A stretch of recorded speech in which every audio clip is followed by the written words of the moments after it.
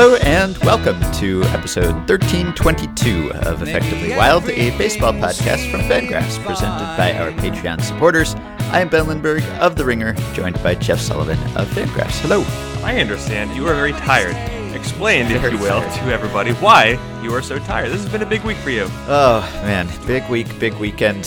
Have barely slept since our last episode, and it's been longer since our last episode because of what I was doing, which is finishing a book. Travis Sawchik and I were finishing our book, finishing the revisions to be precise, but it is basically done aside from some minor adjustments. And so, yeah, now I can tell everyone that it is actually going to be a book and it's a real thing, and you can go pre-order it now, which I haven't really said until I delivered it. I didn't feel like I could guarantee that it would exist, but now I can. So go get it. It's called The MVP Machine, and it will be out on June 4th. June 4th. So is it named after any particular MVP, or is it just the idea that that baseball will be creating future MVPs in part through its player development and information era systems? Yeah, that's the general idea. It does feature some actual MVPs. There's some stuff about Jose Altuve in there. There's some stuff about Mookie Betts in there, which has not been previously reported.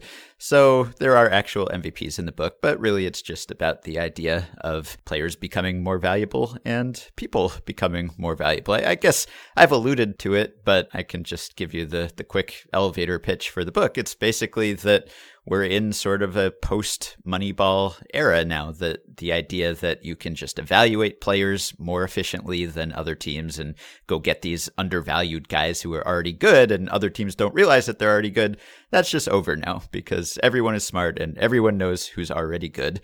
And so the big advantage now is being able to build players who are good, to take players who were not good before and make them good. Guys who would not have a great projection, for instance, because projections are based on what they've done in the past, and to find a way to make them exceed that projection. And so there's really a whole movement that's going on now, not just in the majors, but in the minors and amateur ball and international leagues.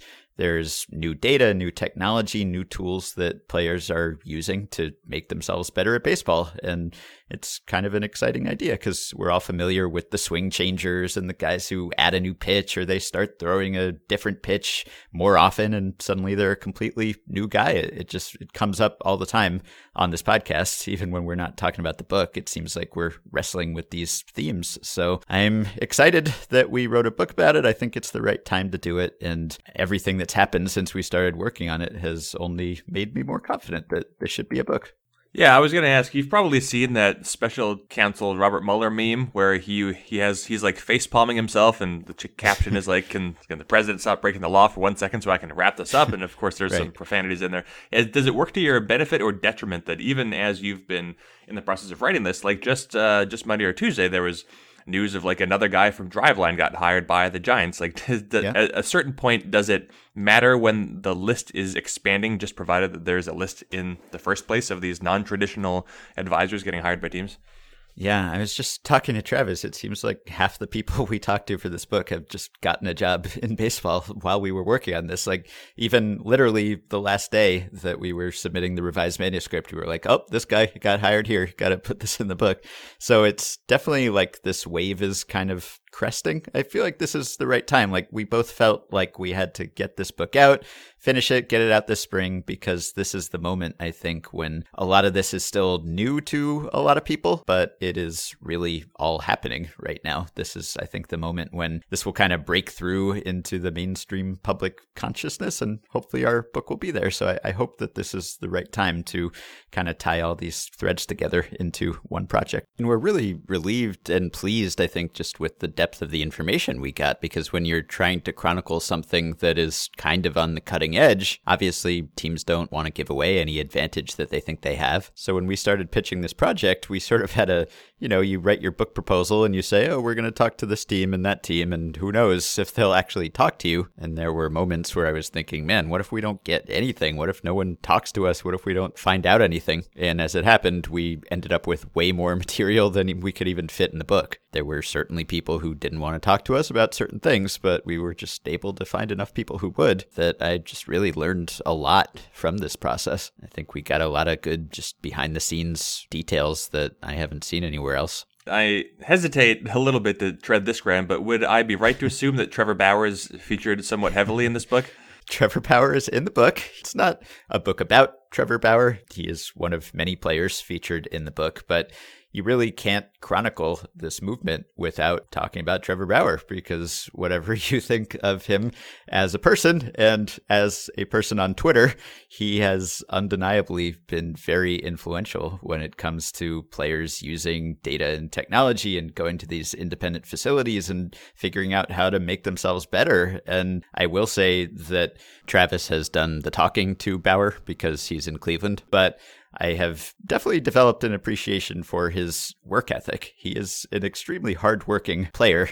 He is sort of obsessive about everything he does, whether it's baseball or whether it's responding to someone's tweet for days on end. I think whatever you think of him, he's an interesting character. I mean, you may not like him. I don't know whether the book will make you like him more or less. We didn't really set out to make him a sympathetic character or make him the hero of the story, but he has clearly been innovative here, and yet he has also been alienating and has had problems interacting with people over the years, which I think is partially a product of how he has adopted all of these ideas and partly a product of just how he has gone about that. But I hope he will be interesting to read about, whatever your opinion of him. And the other thing is he will just sort of say anything. A lot of players are kind of buttoned up and closed off and won't talk to writers. Bauer will just say things that most players wouldn't. He will also, unfortunately, say things on Twitter that most players wouldn't, and we definitely devote some time and attention to those things too.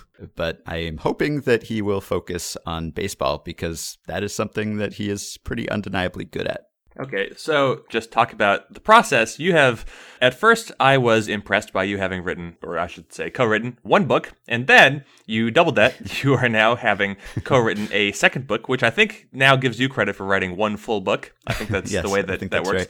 So, obviously, these are very different projects, and it would be difficult to compare the two anyway, but you would have arrived at this point writing the first book where you have submitted your final draft, so to speak. So how does the feeling right now compare to the feeling from the first time? Gosh, I mean, I think a similar level of relief that we did it and excitement about what it is. I hope. I mean, every writer, I think, is just constantly in fear about what they've written and whether people will like it and whether it's any good. And so my level of confidence kind of fluctuates by the hour. Currently, I'm feeling pretty good about the book, but who knows how I'll feel tomorrow. I think really this book was just a more grueling process overall than the last book, because the last book was sort of our story to a certain extent. I mean, Sam and I were characters. We were narrators. It was first person. It was not easy to do what we did to, while doing other jobs, go and move out to California and spend all this time with a baseball team and then write a book about it. It was not easy, but it was something that we had personally experienced. We were just telling a story that we were the witnesses to. There were like long stretches of the book that were our emails and text messages and everything. Whereas this book was entirely researched and reported. So like there was almost no part of it where you could just sort of sit down and say, okay, here are my thoughts about baseball. I will just bloviate about what I think about baseball for a few pages. It was all kind of, all right, gotta go interview this person, figure out how that happened, gotta run this query, gotta figure out what the numbers say about this. So every page really was just the product of hard labor by writing standards. So in that sense, I think we ended up interviewing 200 people or something for this book in like a 6-month process that also included writing the book and doing our day jobs and this podcast. So it was really rough. I will say that. I don't think I could embark on another book without just taking a hiatus from other activities in the future, because it's just too much to do all at one time, even with a very able co-author. That's kind of the reason that I've been doing these co-authored books, both because I like Sam and like Travis, and it's fun to work with other people you like, but also because you can just finish faster. It's just nice to have a book done in 6 months or so instead of potentially taking years to do it. And it's kind of also nice to just have someone with you in that foxhole, just so when all the doubts and insecurities are creeping up and you're wondering how you'll ever finish, there's at least one person in the world who is feeling the same way you are. I know that when we talked to David Appelman last week, you and I were both concerned that it might come off a little self-promotion-y. And we're already talking about the book now, and when the book is available, I am virtually certain that we'll have an episode with you and Travis talking about the book. So that will be maximum self-promotion-y, but in line with talking about your published works. I will bring to your attention Phelan Lentini in 2016 for the Long Island Ducks had an 819 OPS. In 2017, with the Long Island Ducks, it fell to 608. His career appears to be over as a player. Yes, that is true. Although he was still a real stolen base demon until the end. But yeah, he had a long, impressive career. But I hesitate to talk about it too much, I guess, except that I feel like our listeners will really like the book. So I don't feel like I'm hawking something that they won't want to read. It just touches on a lot of things that we touch on the show. And I think there's probably at some point something about every team in there. So there's a lot about the Astros and how they got so good and how the Red Sox won the World Series this year and just how the coaching ranks have been completely overturned by some of these new methods and how scouting is in danger because of all of this new technology. It's kind of about, I hope that it's sort of an uplifting, inspiring book and that it's focusing on all these players who were really, really great at what they did and then figured out ways to get even better when it seemed like there was no way for that to happen. So I think that will be a inspiring message for people that this is not just something that can happen in baseball. We can all get better at whatever we do, but we also do talk about some of the negatives, some of the side effects of this process, that players are getting so good that it might actually be bad for baseball in some ways. So I hope that it's a very comprehensive look at this movement and just generally where baseball is today and where it's going in the future. I feel like if you want to know what baseball is going to look like for the next few years, this would be a good place to start.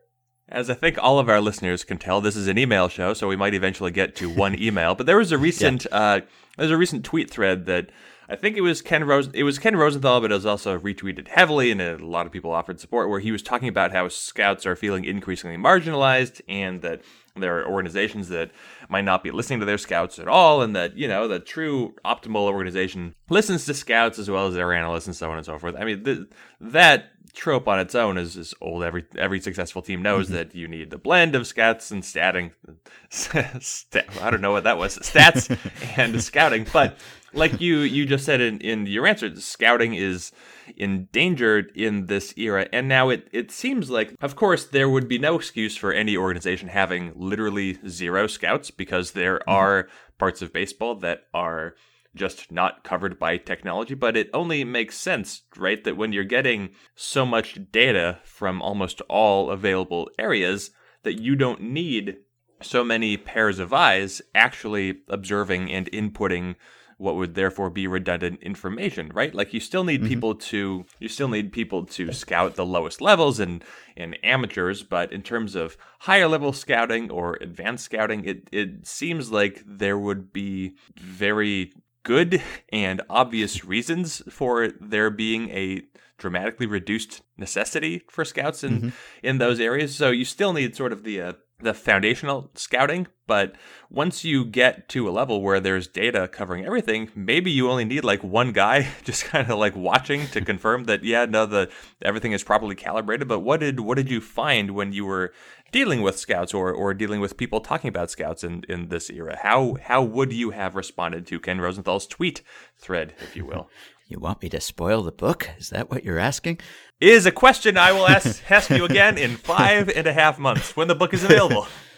No, I mean, it's definitely things are heading that way. There is one organization that has been at the forefront of that effort and that movement, and we talk about that at length in the book, but I think that is definitely catching on. And having talked to some scouts who've been let go as part of that process, they're not happy about it. But a lot of them, I think, almost sort of understand it. They're like, yeah, I mean, you can't really argue with the results. And I think that maybe some teams have potentially taken it too far. And there's been some division on those teams about just internally, how many scouts do we want to have? How many scouts would it be beneficial to have? But I don't see how you can argue that when these tools are able to mimic what a scout can see, what a human can see, often with more accuracy. Not about everything, but a lot of things. It's just an area where it's kind of hard to make the case that you need just as many people as before. On the other hand, there's so much money in the game that is not going to players right now.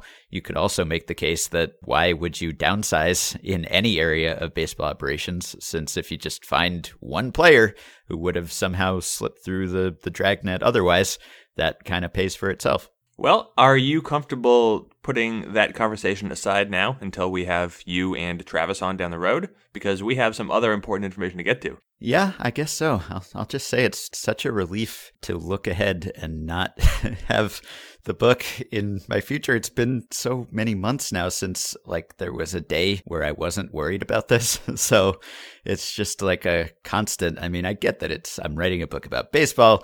I've only ever had 2 ideas about baseball that I thought were book worthy, and I've gotten to write both of them, which is really cool. And I'm lucky and I'm very happy with the product. But just for a 6-month period to whenever you're not doing your regular work, to know that you have to be doing this other work, or to feel like if you're not doing it, then it's going to come back to haunt you later. It's just it's a daunting thing. And I'm very glad that part of the process is behind me, and excited for other people to see what came of it. So yes, let us talk about baseball. What happened in baseball for the last few days while I was just completely buried and paying attention to nothing? Oh, nothing happened in baseball. I can assure you, I can't wait for the sensation in late April, as soon as we're at the day after the day of our wedding, because then, in a similar way, the wedding has just been occupying our consciousness, just like the book had. Whenever you're not concentrating on work or whatever is right in front of you, then it's all wedding planning. And as soon as it's over, It's going to be like, what in the hell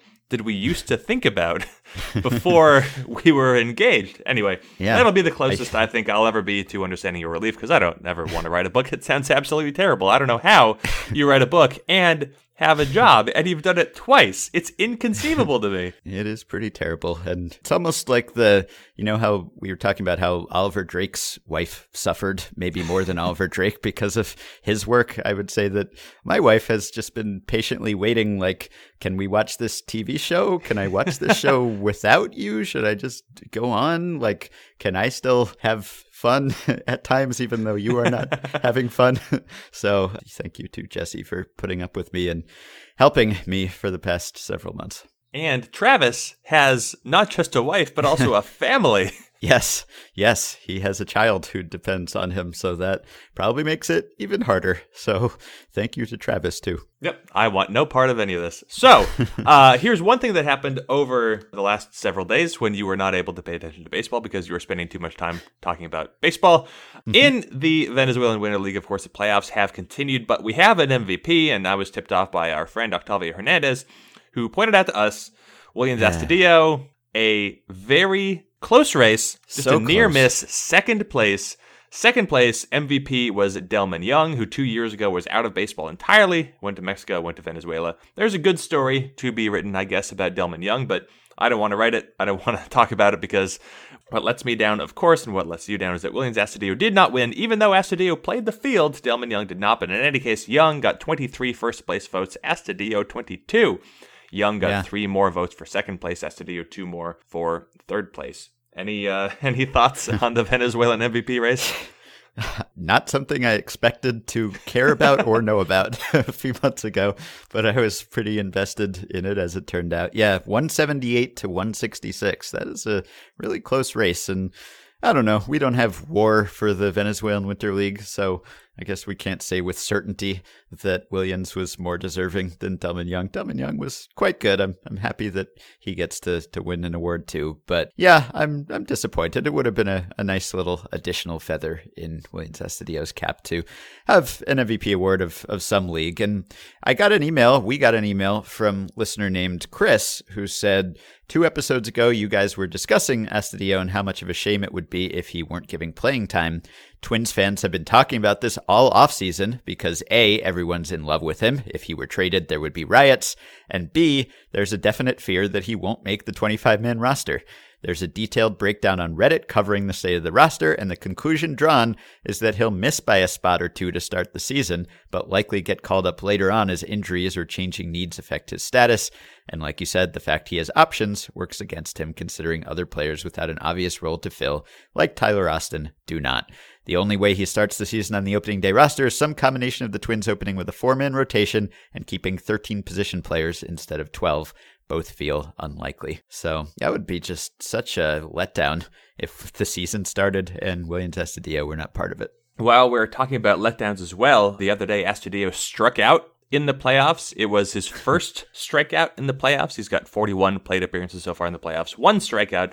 But anyway, he also has a 967 OPS in the playoffs, so that's pretty good. Here's what surprised me. I'm going to assume that there were 50 voters for the Venezuelan MVP because Delmon Young got a total of 50 votes, 23 for first place, 18 for second place, 9 for third place. Willians Astudillo, 48 votes. 2 people left Willians Astudillo off their ballot entirely, or at least for the first 3 places. I don't know how the voting is conducted down there. Anyway, Franklin Barreto was third place, and then the Heralds, Castro and Ramirez in fourth and fifth. Alejandro De Aza showed up with 1 third place vote. Congratulations to him. Recently, also, we were talking about Astudillo. I had read a Google Translate of a Spanish language game recap. Yes. And I thought it was funny because it referred to Willians Astudillo having received 99 chocolates, not even 100 chocolates. And I thought, what a funny translation that would be. But then, the more I thought about it, the word for chocolate is chocolate. Not really a word that would get mistranslated. And so we were tipped off by listener Eduardo Landa, who tipped us off on Twitter. I will just read his words back to you and also to everybody else. Hi, Jeff and Ben. I want to help you with a translation from Google if you let me. In Latin America, strikeouts are known as chocolates, and the story about it goes this way. There was an American team that used to play local teams in Cuba. Players from the American team worked as sailors in a boat that transported chocolate, and every time one of the sailors struck out, the crowd yelled, "Le dieron chocolate," meaning he was given chocolate. In Mexico, that saying was popularized by Pedro El Mago Septién, the wizard. His logic was that chocolate was something that can be sweet for the pitchers and something bitter for the batters.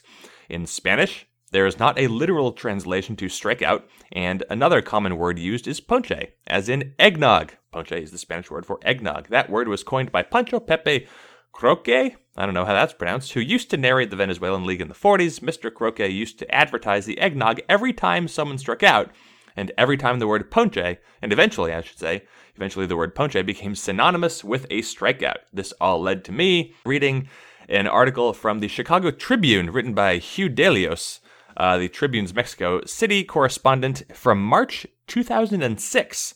And it's called Baseball's Universal Language. And it's an article I would recommend to pretty much everyone because it talks about, in English, how Spanish language broadcasters have come up with their own terminology. And it is a lot more, floral and evocative than the way we usually talk about baseball in English. For example, un canonanzo is a cannon shot. That's a cannon shot, which is like a line drive home run. Of course, a pitcher is a lanzador or a launcher. I don't know. I'm not going to go through this entire article because it's a long article and everybody should read it. But it is a much more fun way to describe, I think, the action on the field than what we've gotten used to. Or maybe it only seems that way because we're not used to it. But it's worth checking out. I have learned a lot, and now I have a new appreciation for the fact that there's a picture of Max Scherzer in 2015. After a start where he struck out 16 opponents, and there's a picture of him being interviewed after the game covered in chocolate syrup. And maybe, just maybe, there's a little bit of double meaning in that image. Yeah. Would it be cultural appropriation if we just borrowed some Spanish language baseball terms and used them in English? I don't know, but there are probably some good ones that would make our language more colorful. So maybe we should start using chocolates. Do you remember in that famous clip from recently of Astudillo hitting that tie-breaking home run?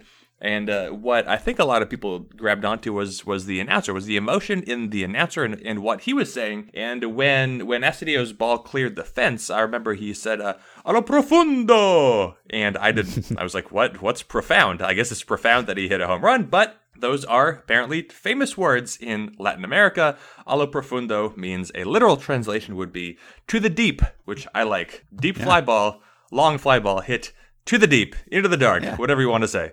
Yeah, that's a good one. I like it. Yeah. All right. What else we got? What else is there? Derek Holland signed a contract. Does anyone care about that? Derek Holland was kind of good. Avisail Garcia is signing, I don't know if it's official yet, contract with the Rays. What else has happened? Has anything happened? There's Hall of Fame stuff kind of coming up, but we're not there yet. Yeah. DJ LeMahieu.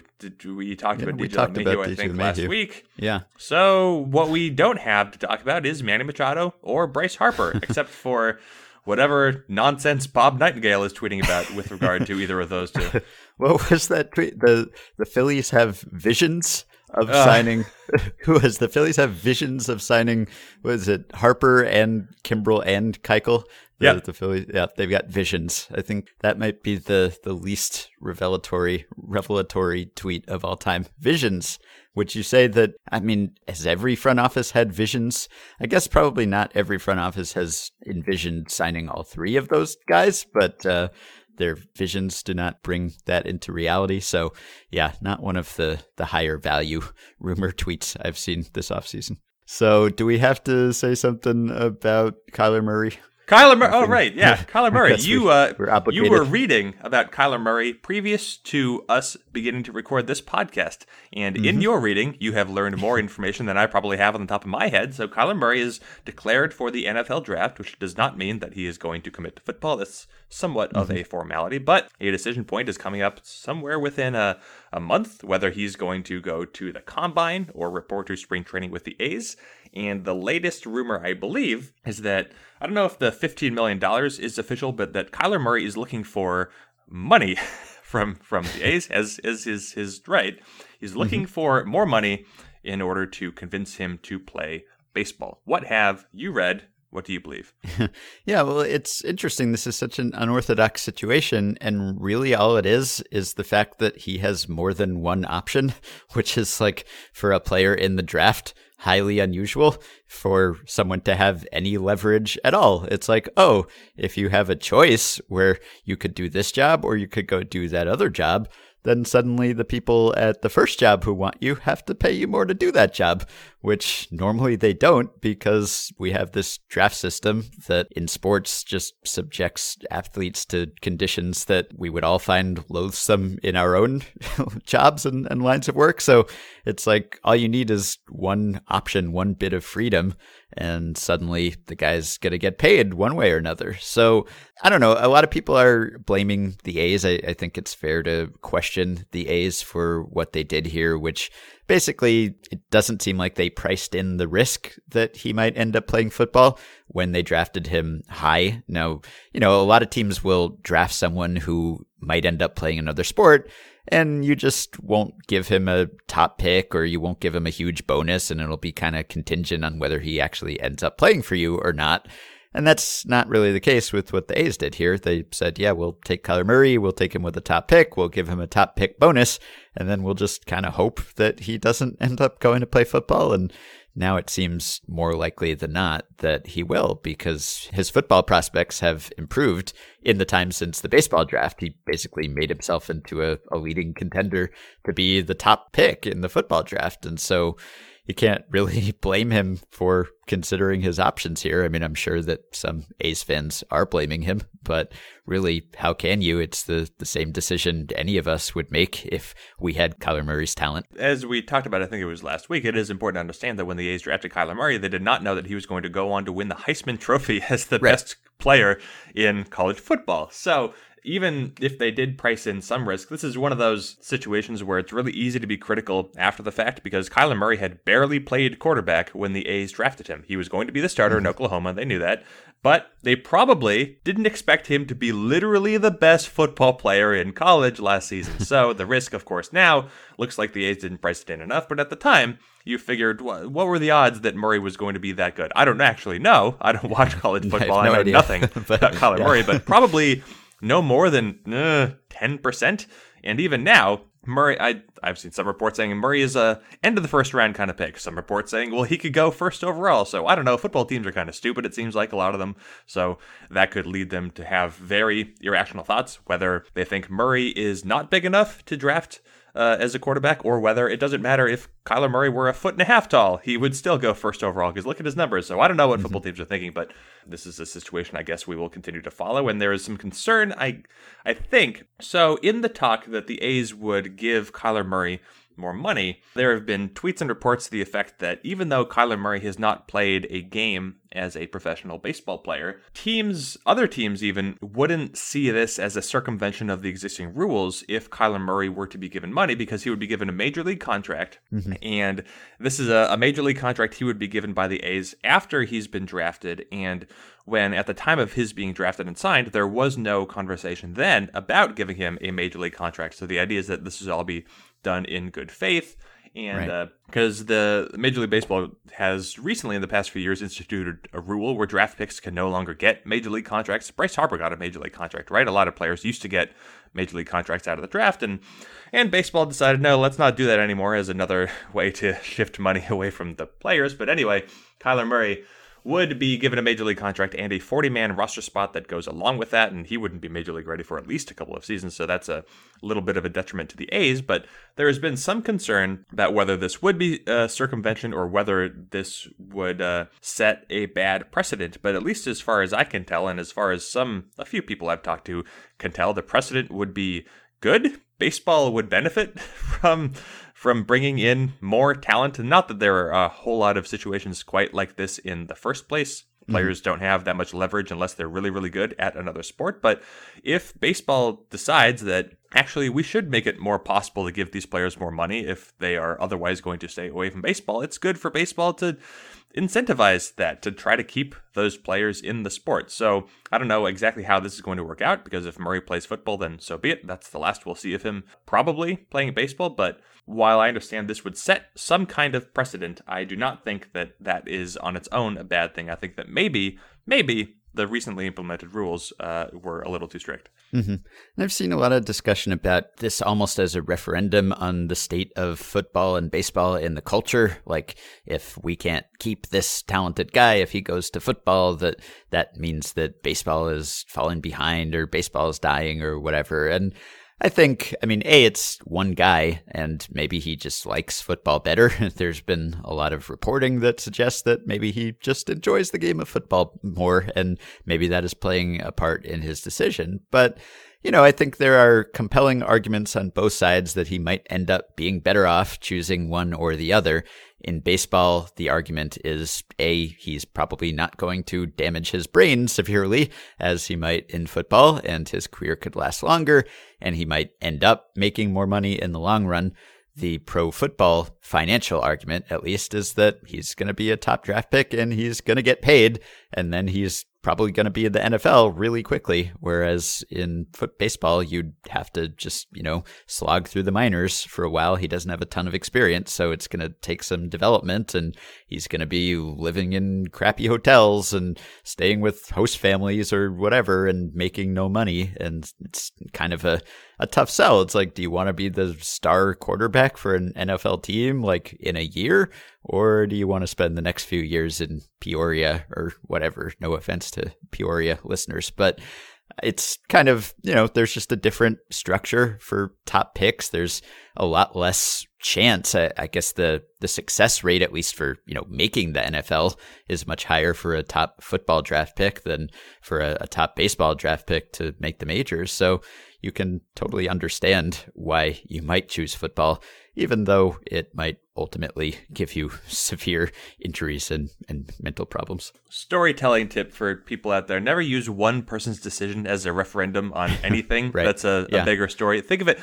We co-host this podcast. You love to be inside or in the city. That's where you are most comfortable. That's where you have the things that you enjoy. I prefer to be outside far more than I prefer to be inside or in the city. I like the wilderness. You like the comforts of home and the biggest city in the world, or the biggest city in North America. So if you were to conduct an interview with either one of us, we would give you very different answers on what it is that we enjoy and what we seek out. But that doesn't help to answer any sort of referendum on anything: the human embrace of technology or the longing for the outdoors and the wilderness that's supposed to be innate in all of us. So one person is one person. Kyler Murray is going to make his decision based on whatever it is that his heart tells him that he enjoys the most. That is, there's going to be money thrown at him from all directions. All 2 directions, I guess. Yeah. That's still more directions than I'm currently receiving money from at the moment. So he's going to end up making a decision based on his heart, which is the way that this is probably supposed to go, because either way he goes, he's going to be rich. Mm-hmm. I do like the outdoors. It's just, how am I supposed to play video games out there?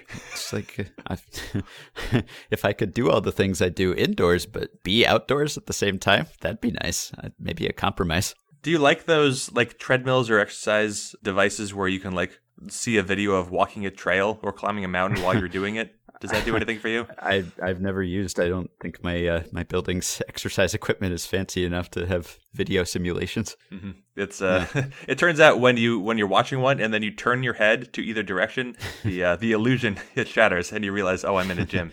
By the way, we have a tweet now from Buster Olney. The White Sox offer, nobody signed, the White Sox offer to Manny Machado is for $175 million over 7 years. In some ways, their approach is like Boston's with J.D. Martinez. Last winter, the Red Sox offered $100 million and waited for 2 months. If the White Sox offer emerges as the best, a big question is, would Machado and the Yankees re-engage? I am looking against my better judgment at some of the Twitter responses, and it's just, I mean, from to an individual, it's like, oh, why isn't Team X in on this? Why isn't everybody in on this? Collusion is real, etc. Some people casting doubt on the rumor itself. But this seems, it's like when you hear in, let's say, like JT Realmuto trade negotiations, you hear, oh, the Marlins are asking for too much, and this team is wanting to give up less than that. It's like, yeah, we know that things aren't at a point where there would be a reasonable agreement because no agreement is in place. Of course the Marlins are asking for more than anyone is willing to give up, because if that weren't true, there would have been a trade.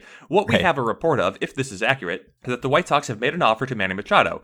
At this price, I think you and I would both agree, $175 over 7 years is lower than he should probably get as a free agent. Well, guess what? Yes. He hasn't signed for that money, and the winning offer is almost certainly going to be considerably larger than this. So it feels like when you report negotiations, it's interesting to follow, but it doesn't mean anything because all negotiations are disagreeable until they are agreeable. That's the way that negotiations work. Yeah. I mean, there have been probably more contracts signed lately where the final number looks like it should have been a preliminary number, and that you look at the final terms and you're like, well, why didn't this team sign him for that much? That seems like it's a pretty good deal. But yeah, I mean, Machado, if he doesn't get more than this, that will just be the latest just sign of the apocalypse. So he certainly should. I mean, all the concerns about many free agents that they're, past their prime, that you're paying for past production. I mean, Harper and Machado are 26. They should be good for quite a while. So all of the aging curve kind of concerns, they apply a little if you're talking about an 8-year deal for a 26-year-old, but not the way they do when it's someone who's 30 or 31 or something. So, let's sign these guys. Did you see the tweet thread from the other day about Yasmani Grandal's appearance on MLB Network? No, I did not. Okay, so Yasmani Grandal was on MLB Network, and I think it was also Ken Rosenthal tweeting about this, and Grandal was asked why he turned down the reported offer of roughly $60 million over 4 years from the Mets. And Grandal was saying, oh, I thought I wanted to do right by my peers and by the players who come after me. I thought that players like Yadier Molina and Russell Martin and Brian McCann set the market, and I wanted to, I'm paraphrasing now, but he wanted to make sure that future elite catchers, he referred to himself as one of the top catchers, which I think is not untrue, even if it sounds a little weird for him to say that about himself. It is true, he's very good. He basically didn't want to accept what he thought was a below market or unfair deal because he didn't want to hurt future really, really good catchers, which is a noble thing to say and to feel in your heart. And then he signed for less than a third of that money by signing with the Milwaukee Brewers. So on the one hand, I appreciate what Grandal was trying to do, or at least what his agent was trying to have him do, because it only makes sense. Of course, you go into the market and you're like, well, who was a comparable catcher who was in his 30s who was a free agent recently? And that's Russell Martin, who signed for 5 years and $80 million with the Blue Jays. And I remember writing at the time that contract seemed fair. Martin was really, really good in a lot of the ways that Grandal is really, really good. And Martin at the time was even 2 years older than Grandal is now. On the other hand, you have to have some awareness of the fact that the market has changed. Right. That is just an irrefutable truth. And so you're chasing after something that is just no longer achievable. And I don't know whether this was a problem with the agent telling Grandal about what the market was or wasn't, or I don't know exactly where this all came apart. And again, Grandal will have an opportunity to try to make more money a year from now, depending on how his 2018 season goes. But to turn down a 4-year contract and end up signing a 1-year contract, it seems like at a certain point you realize, oh, the market has changed. I need to adjust to that and maybe take the big commitment that's actually out there, because it obviously there was no other big commitment that was out there. Yeah, right. I think you can talk about two different facets of this. You can talk about the team side of things and whether they should be offering more money, and then you can talk about the player and agent side and maximizing the money you can get given these current constraints. I mean, I guess there's some nobility in saying, no, we will not sign for less than we're worth, and we will hold out and we won't accept this offer, except that if you then ultimately accept an even lower offer, I don't know that that really benefits anyone. So I think if there is this new reality, at least for the time being, until the next CBA perhaps changes something, then yeah, I think it's really incumbent upon an agent to understand what the market looks like these days and try to get their clients the most they can get under the circumstances. I mean, Molina signed his most recent contract was 3 years and $60 million. Brian McCann had signed that 5-year contract with $85 million. And I think from the player perspective, if you're Grandal, you go into free agency and you think, this is my chance to make big money. And it only makes it, you always compare yourself against the most comparable players. That is what makes sense. So if you're Grandal, maybe he hasn't been paying that much attention to free agency before, because why would he? He was just trying to do his best as a player and try to put himself in the best situation. So you could understand if Grandal were not fully informed about how the market has changed, because of course he would look at guys like Martin and Molina and McCann and think, well, I want $17 to $20 million a season. That is what similar catchers have made in the very recent past. Why would I not be worth that? But that's where the agent has to come in. You have to be advised by your agency. The agent is supposed to know how the market works. The agent is supposed to put you in the best position to have success and get the most money that you can. And if Grandal wasn't advised of the fact that, look, I know it seems like it's not fair, but that money just isn't out there, or those contract lengths just aren't out there for you anymore, you have to, as an agent, you have to make sure that your player understands that. And maybe the agent was giving Grandal that advice and Grandal just wasn't listening to it. I don't know where this broke down, but something clearly broke down. And it's not all the market's fault. Mm-hmm. All right. Shall we take a couple of minutes here? I guess we have time for 2 or 3. All right. Well, this one is along the lines of what we've been talking about here. So this one is from Lewis. He says, this NFL season, we saw a couple of successful and talented football players, Earl Thomas and Le'Veon Bell, refuse to play some games unless their team offered them a salary more commensurate with what they probably correctly, saw as their free market value. I assume they believe that the act of playing football had a higher likelihood of decreasing their ability to realize their market value by causing them bodily harm and wear and tear, and then refusing to play, etc., etc. This happens in football a bunch. My guess is that NFL players are incentivized to take high-stakes negotiation strategies because the violence of NFL football means players have a high risk of career-wrecking injury. But what about baseball? Would it make sense for a baseball player, and particularly a pitcher, to make this argument and do an NFL-style holdout in a world where Wade Davis is paid $18 million for a steamer projected 3.83 FIP in 2019, and Edwin Diaz is projected to be paid $545,000 for a steamer projected 2.36 FIP? Does it make sense for Diaz to refuse to come to work in exchange for money until the Mets offer to pay him more money? Should he do that? Both Diaz and his employer know his surplus value greatly exceeds his current salary. Well, that's what surplus value means. And he would retain much of that even if his salary were increased. So, should Diaz hold out? This is a question I am unprepared to answer because I don't know what is in the contract language or the CBA language or the uniform player contract language that allows for or more likely prevents a player from holding out, because you just don't see player holdouts in baseball like you do in other sports. Mm-hmm. Of course, in the NFL, there are holdouts all the time. William Nylander, I believe, is holding out from the Maple Leafs for the first few months of the season because he wanted a new contract. I am not sufficiently informed on baseball contract holdouts, which gives me some hope that because you brought this question up, you have done some research or have an answer off the top of your head, because otherwise this is all going to be edited out of the podcast. Well, I mean, holdouts used to be pretty common in baseball. I mean, stars would hold out every spring. Joe DiMaggio would hold out and Babe Ruth would hold out. It was kind of a common thing because that was under the reserve clause system. That was before free agency, before arbitration. So there was like no recourse for a player. They had to hold out, because if they didn't, then their team could just say, well, here's how much money you're making, or you're not playing at all. And that was kind of their only leverage, was just saying, I will not play for you, which is not the greatest leverage, because obviously it hurts you probably even more than it hurts the team. But that doesn't really happen anymore in baseball, and hasn't really happened much for decades, I think, because of the arbitration system, right? Like, now players in their first 3 years of service are not eligible for arbitration, and Edwin Diaz is not yet eligible for arbitration, right? So he currently has no recourse, but because there is that sort of safety valve there, because you know that at some point, at least, you will be able to go in front of an arbitrator and make your case and say, here's why I deserve this much money and not that much money.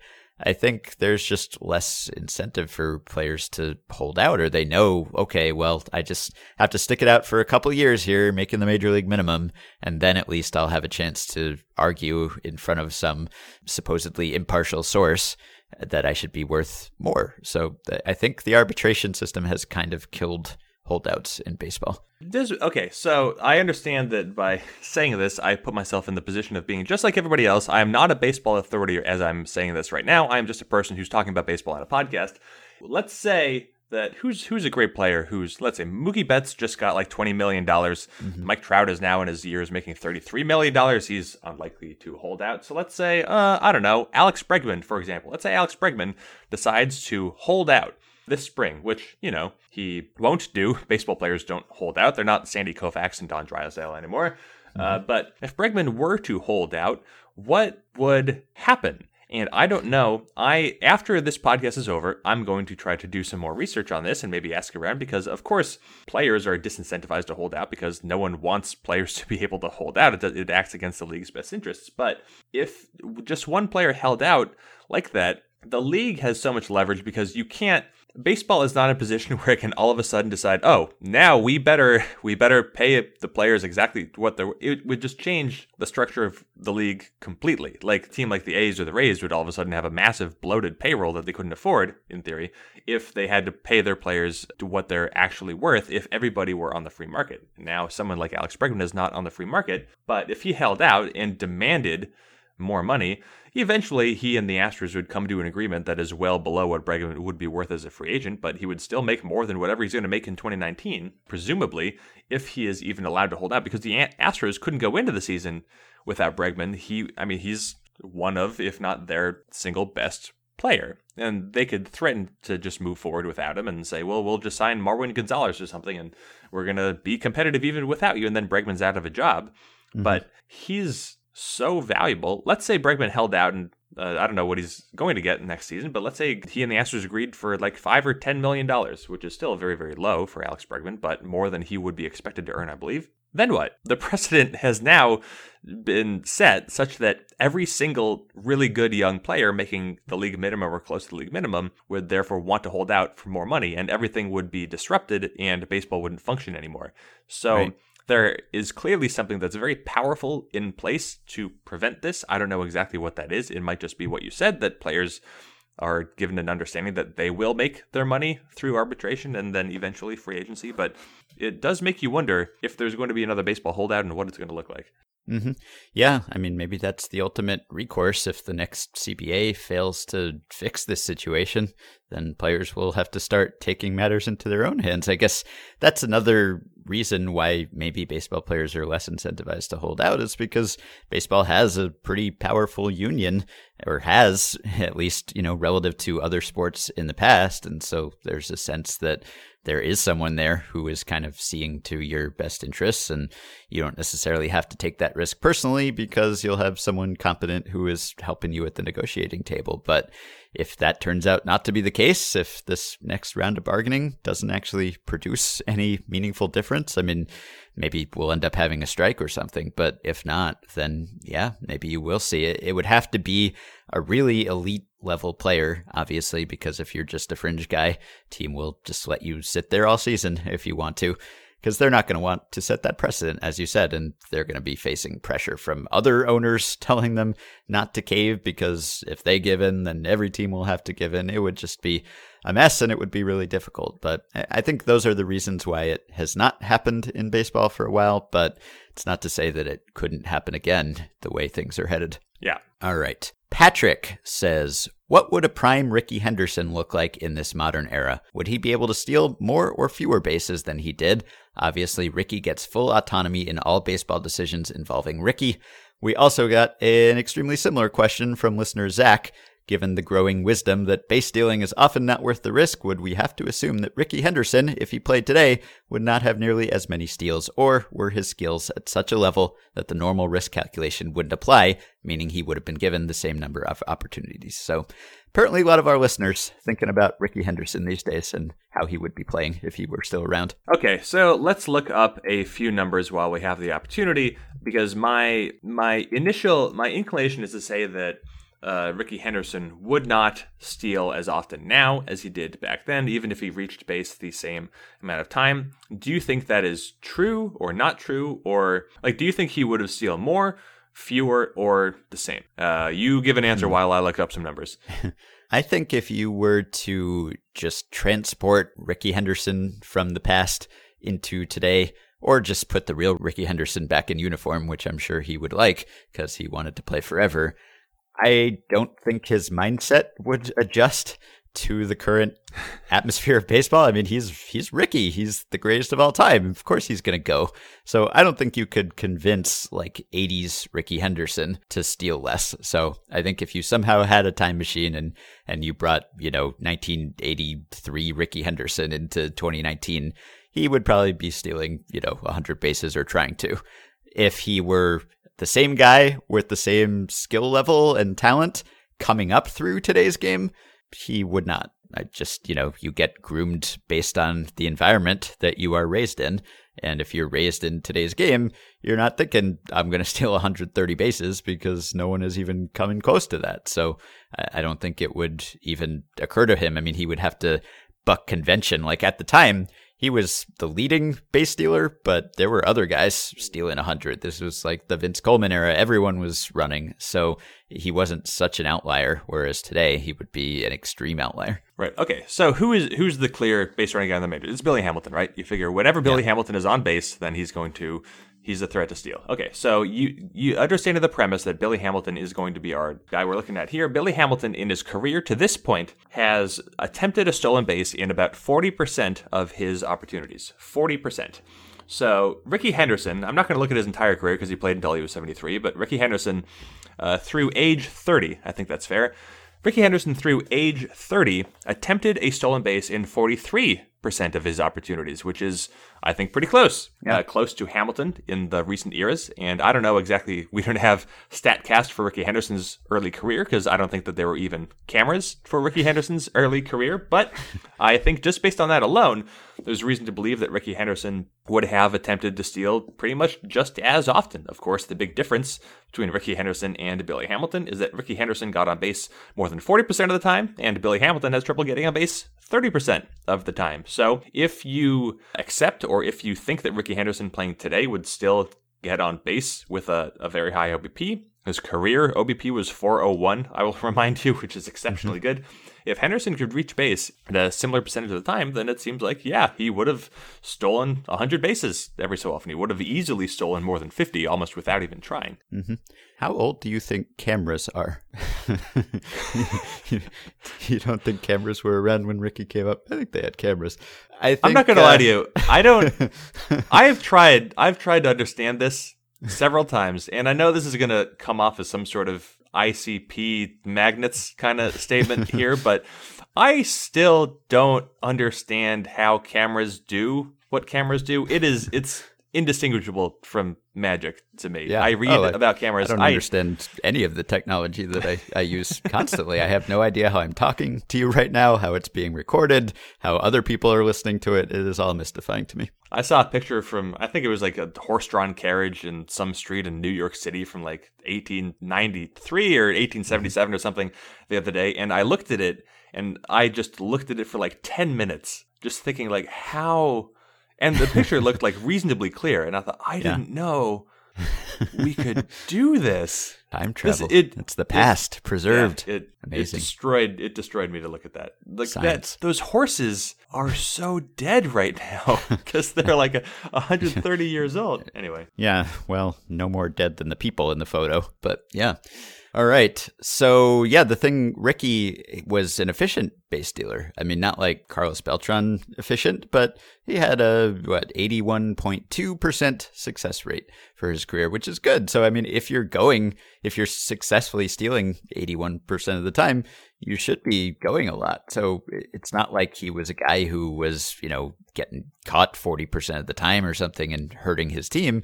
He was really good and fast, and so would it be any less optimal for him to run as much as he did?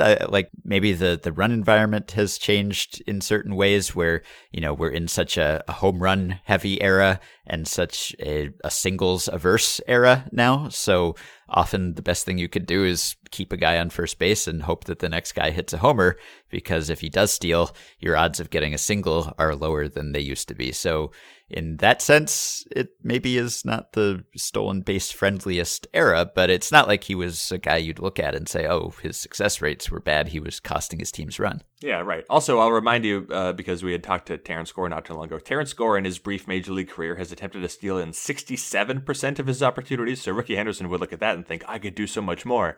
So I think he would, especially him being Ricky Henderson, he would just take off. He would just take off all the time. I don't know if the players behind him would be like, look, it's distracting when you take a second base when I'm trying to hit, because that is something that appears to be true in the numbers, that stolen bases can be distracting to the hitter and be detrimental. But if he just went first, second, third pitch, with his access to video now and understanding like all the pop times, it just becomes a math problem, right? And if he can get to second base in 3 seconds flat, he's going to go constantly. Yeah.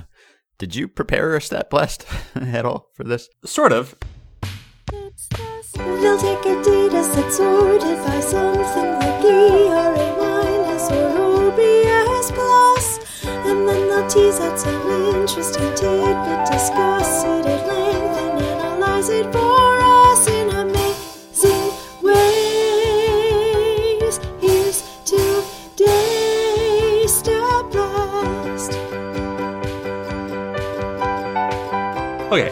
So we've talked about one-hit wonders or attempts to calculate the biggest one-hit wonders before, players with just big outlier seasons, and I wound up calculating something like that in a post I wrote about Avisail Garcia at Fangraphs on Tuesday. Here's what I did. I looked at every player since 1900. That's a long time ago. They had cameras, though. I'm given to understand in 1900.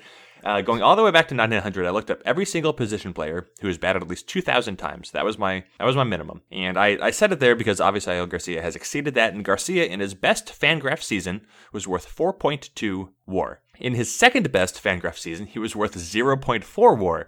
That's a difference of 3.8 WAR. So I decided, what I did before when I did the Stat Blast for this podcast was I looked at the players with the biggest differences between their best WAR and their career WAR. This is similar, but this is the difference between their best WAR and their second best WAR. I think that's a better definition of an outlier season. So I wound up with a sample of 2,422 players, and Avisail Garcia has a difference of 3.8 WAR between his best and second best season. That, it turns out, is quite substantial. That is tied for 19th biggest difference of effectively all time. So Garcia is indeed a historical outlier in that sense, but 19th place is not the same as first place. I will point out that within the top 20, there are current free agents or recent free agents, obviously Al Garcia, AJ Pollock, and Bryce Harper all in there. Harper has a difference of 4.5 WAR between his best and second best season. AJ Pollock, 3.9 WAR between his best and second best season. But the player I brought up before, Cito Gaston, you remember Cito Gaston he seemed to be a big outlier, and indeed he is in second place. His best season he was worth 5.5 WAR. His second best season he was worth 0.5 WAR. That's a difference of 5 wins above replacement between his best and second best season. But the actual winner, if you want to call it a winner, by these calculations, this is something that I think I should have remembered, but I didn't. Darren Erstad in the year 2000 was worth 8.7 WAR. 8.7 WAR, Darren Erstad, yeah. Amazing season. 2002, his second best season, he was worth 3.6. So the difference between his best and second best season, 5.1 wins above replacement. That is the current all-time leader. Wow. All right.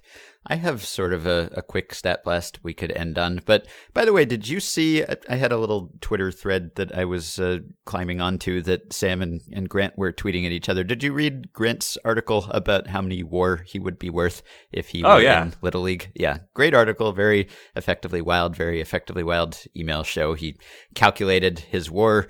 What did he calculated for like a 16-game minor league season? He said he'd be, was it 4 WAR in 16 games? Yeah. So fun exercise. But what totally mystified me, did you see how Grant announced that he had written that article? So he initially wrote this article, which was just recently published.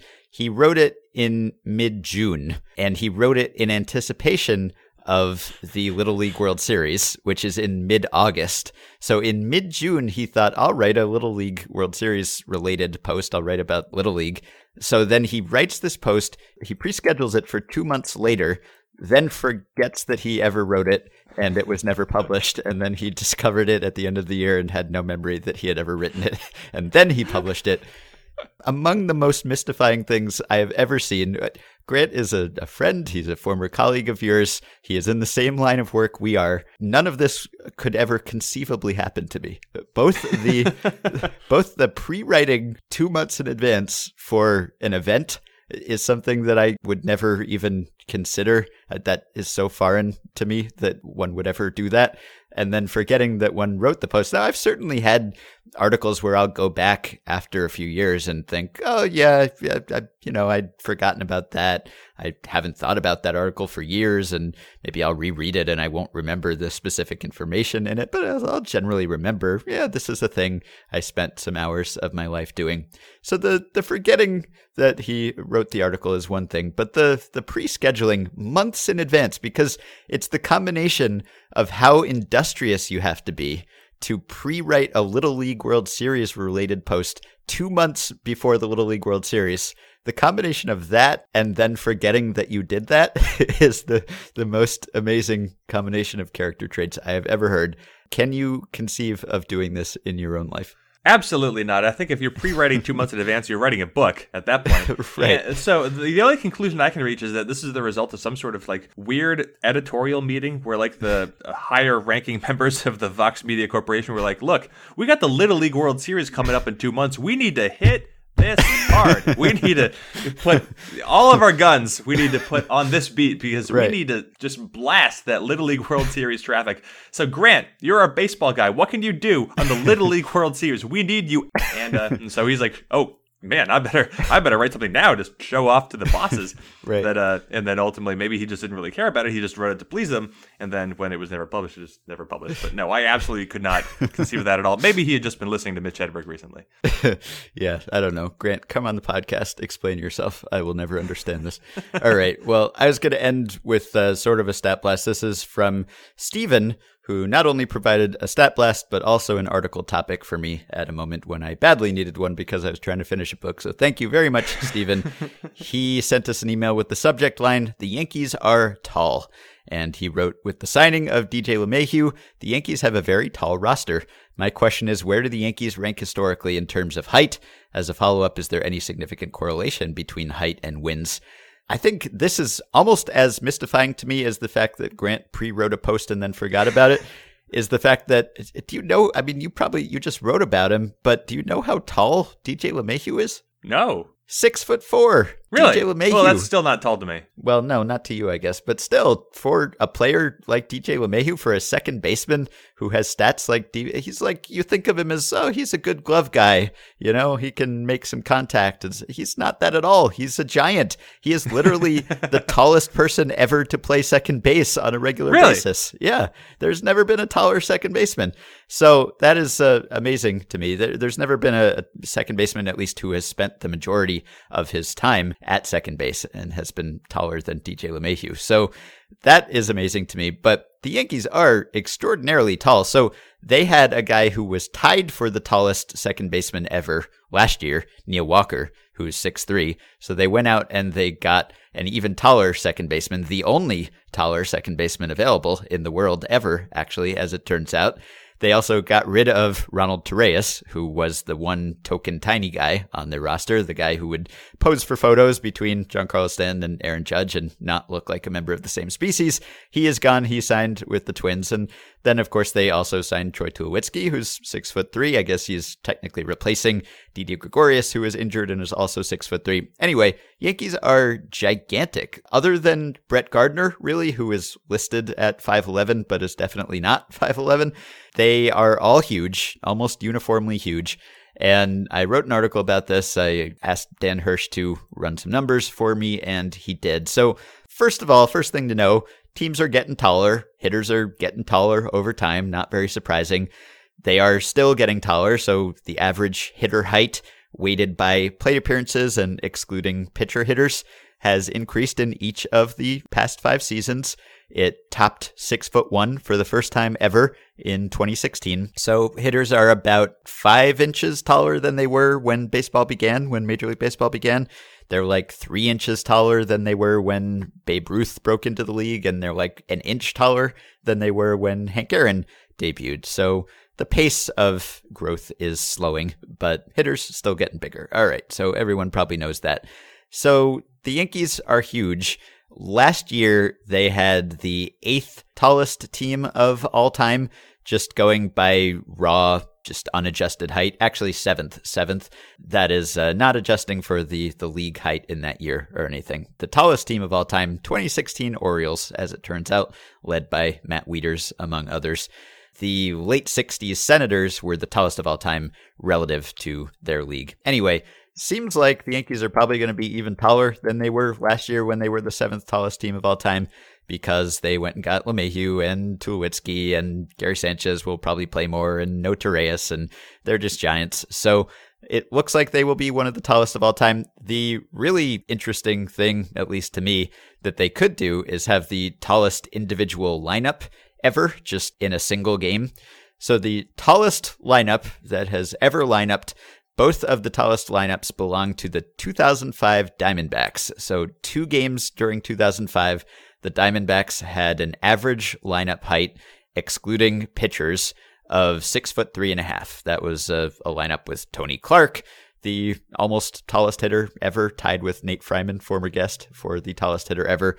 The shortest guy in that lineup was Royce Clayton, who was listed at 6 foot. No one else was below 6'2". So giant lineups.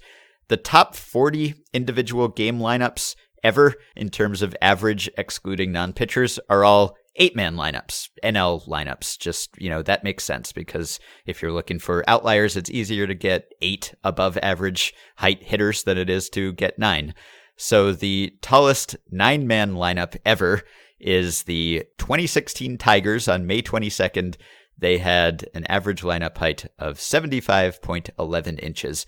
It seems like the Yankees could fairly easily exceed that by as much as half an inch, potentially. They could. You can construct a roster if you go, Sanchez, Bird, Tulowitzki, Gregorius when he comes back, LeMahieu, Stanton, Hicks, Judge, Voit. It's just giants top to bottom.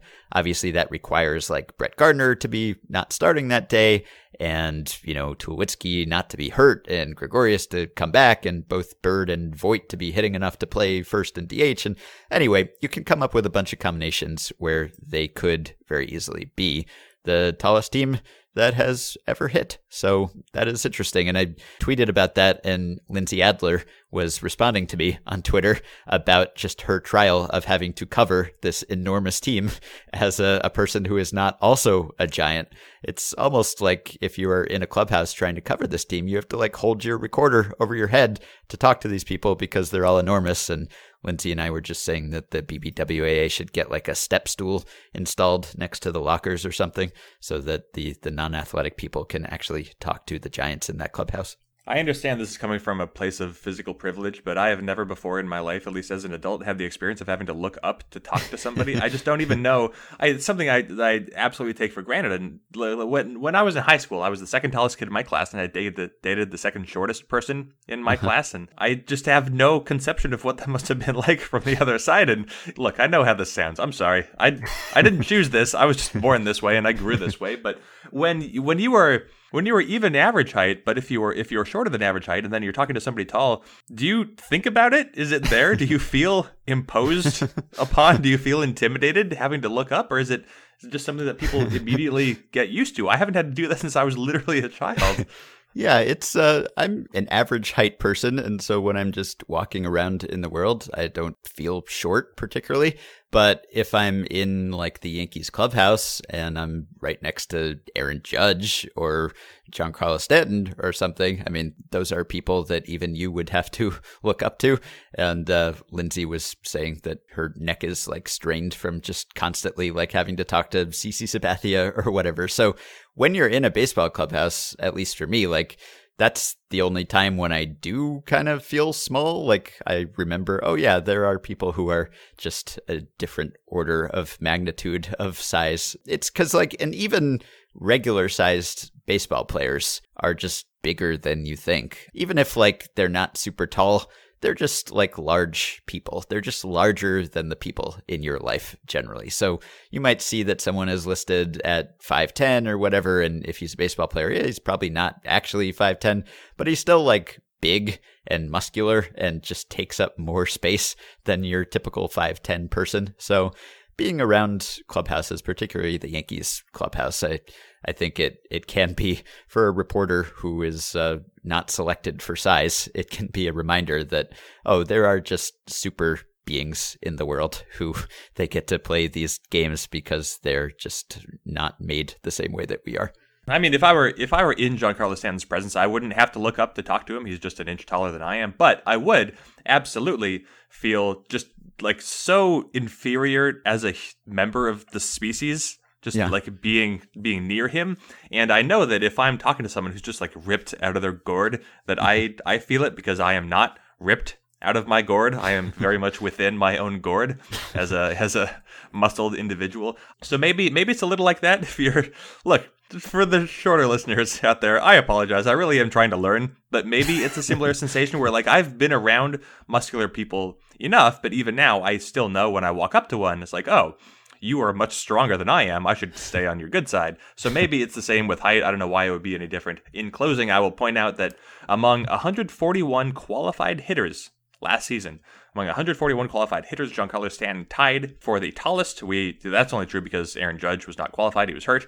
But the four shortest, based on official listings, the four shortest qualified hitters last season: Jose Altuve, Ozzie Albies, Jose Ramirez, and Mookie Betts. Excellent players, all four of them. It turns out, when you make the majors and you're short, you've been selected for your talent, and you can be great, even if you're little. Mookie Betts just won the MVP. Yeah, I was just going to end on that note because I ended my article on that note. It's kind of funny that the Yankees have assembled this lineup of giants because it does seem like now, more so than any time for decades, there's just less of a connection between how big you are and how good a hitter you are, or at least how good a power hitter you are. The correlation in 2018 between height and isolated power, so slugging percentage minus batting average, was only 0.23, where 0 is no connection at all and 1 is a perfect connection. 0.23, that is the lowest correlation between height and isolated power since 1954.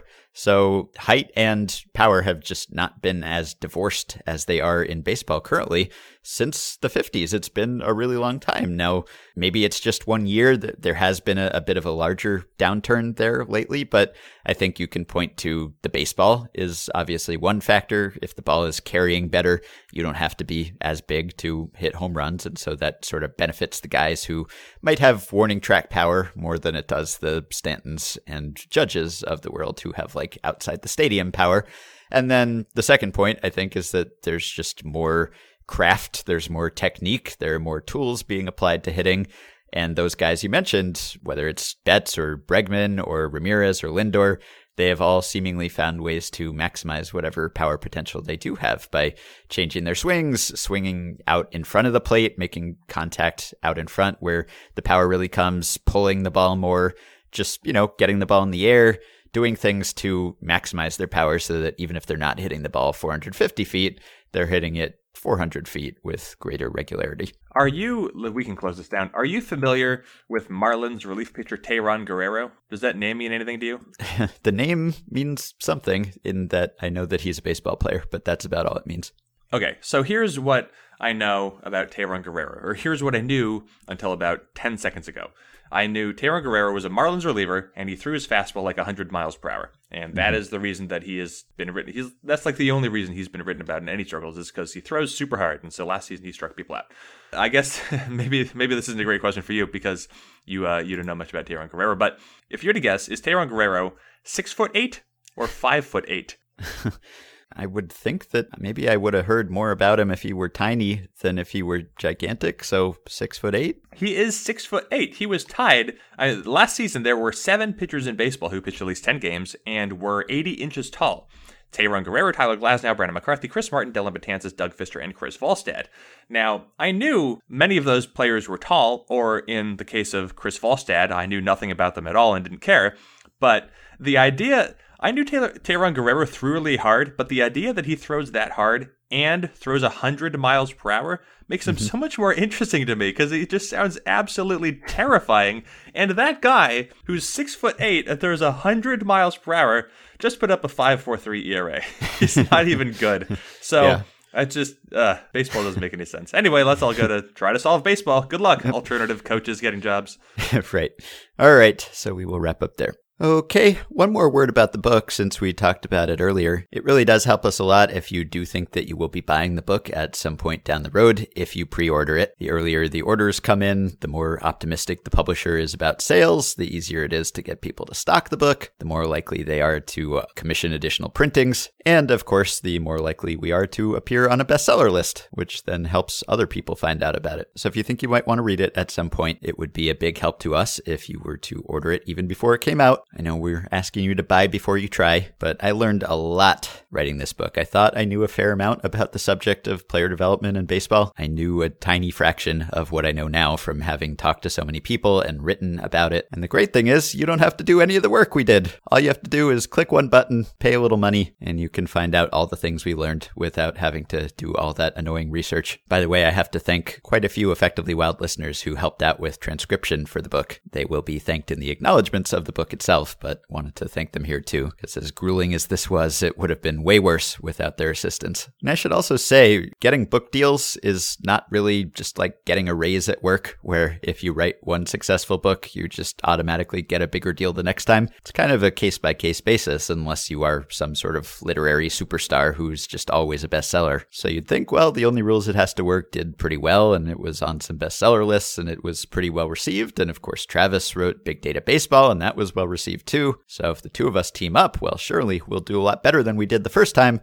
Not exactly. Got a considerably smaller bonus for this book than I did for The Only Rule. But that was okay. We weren't doing it entirely for the money. We just both felt really strongly about the subject and were fascinated by it. And we felt like someone should write a book about this, and we didn't want someone else to be the one who did. So I think we're both happy that we did it and proud of it, regardless of what happens next. But it would be very vindicating and wonderful if the book sold and were well received. The thing that kept us going through the hardest times and the toughest deadlines was just thinking about what it comes out, and all of you get to read it. So I look forward to that day. And again, I hope you'll pre-order if you're interested. And I will attach a link to the show page at Fangraphs, which you should also be able to see in your podcast app and in the Facebook group. And of course, you can just search for my name on Amazon or Travis's name and you'll find it. It is, again, called The MVP Machine. Thanks as well to those of you who have supported the podcast by going to Patreon at patreon.com/effectivelywild.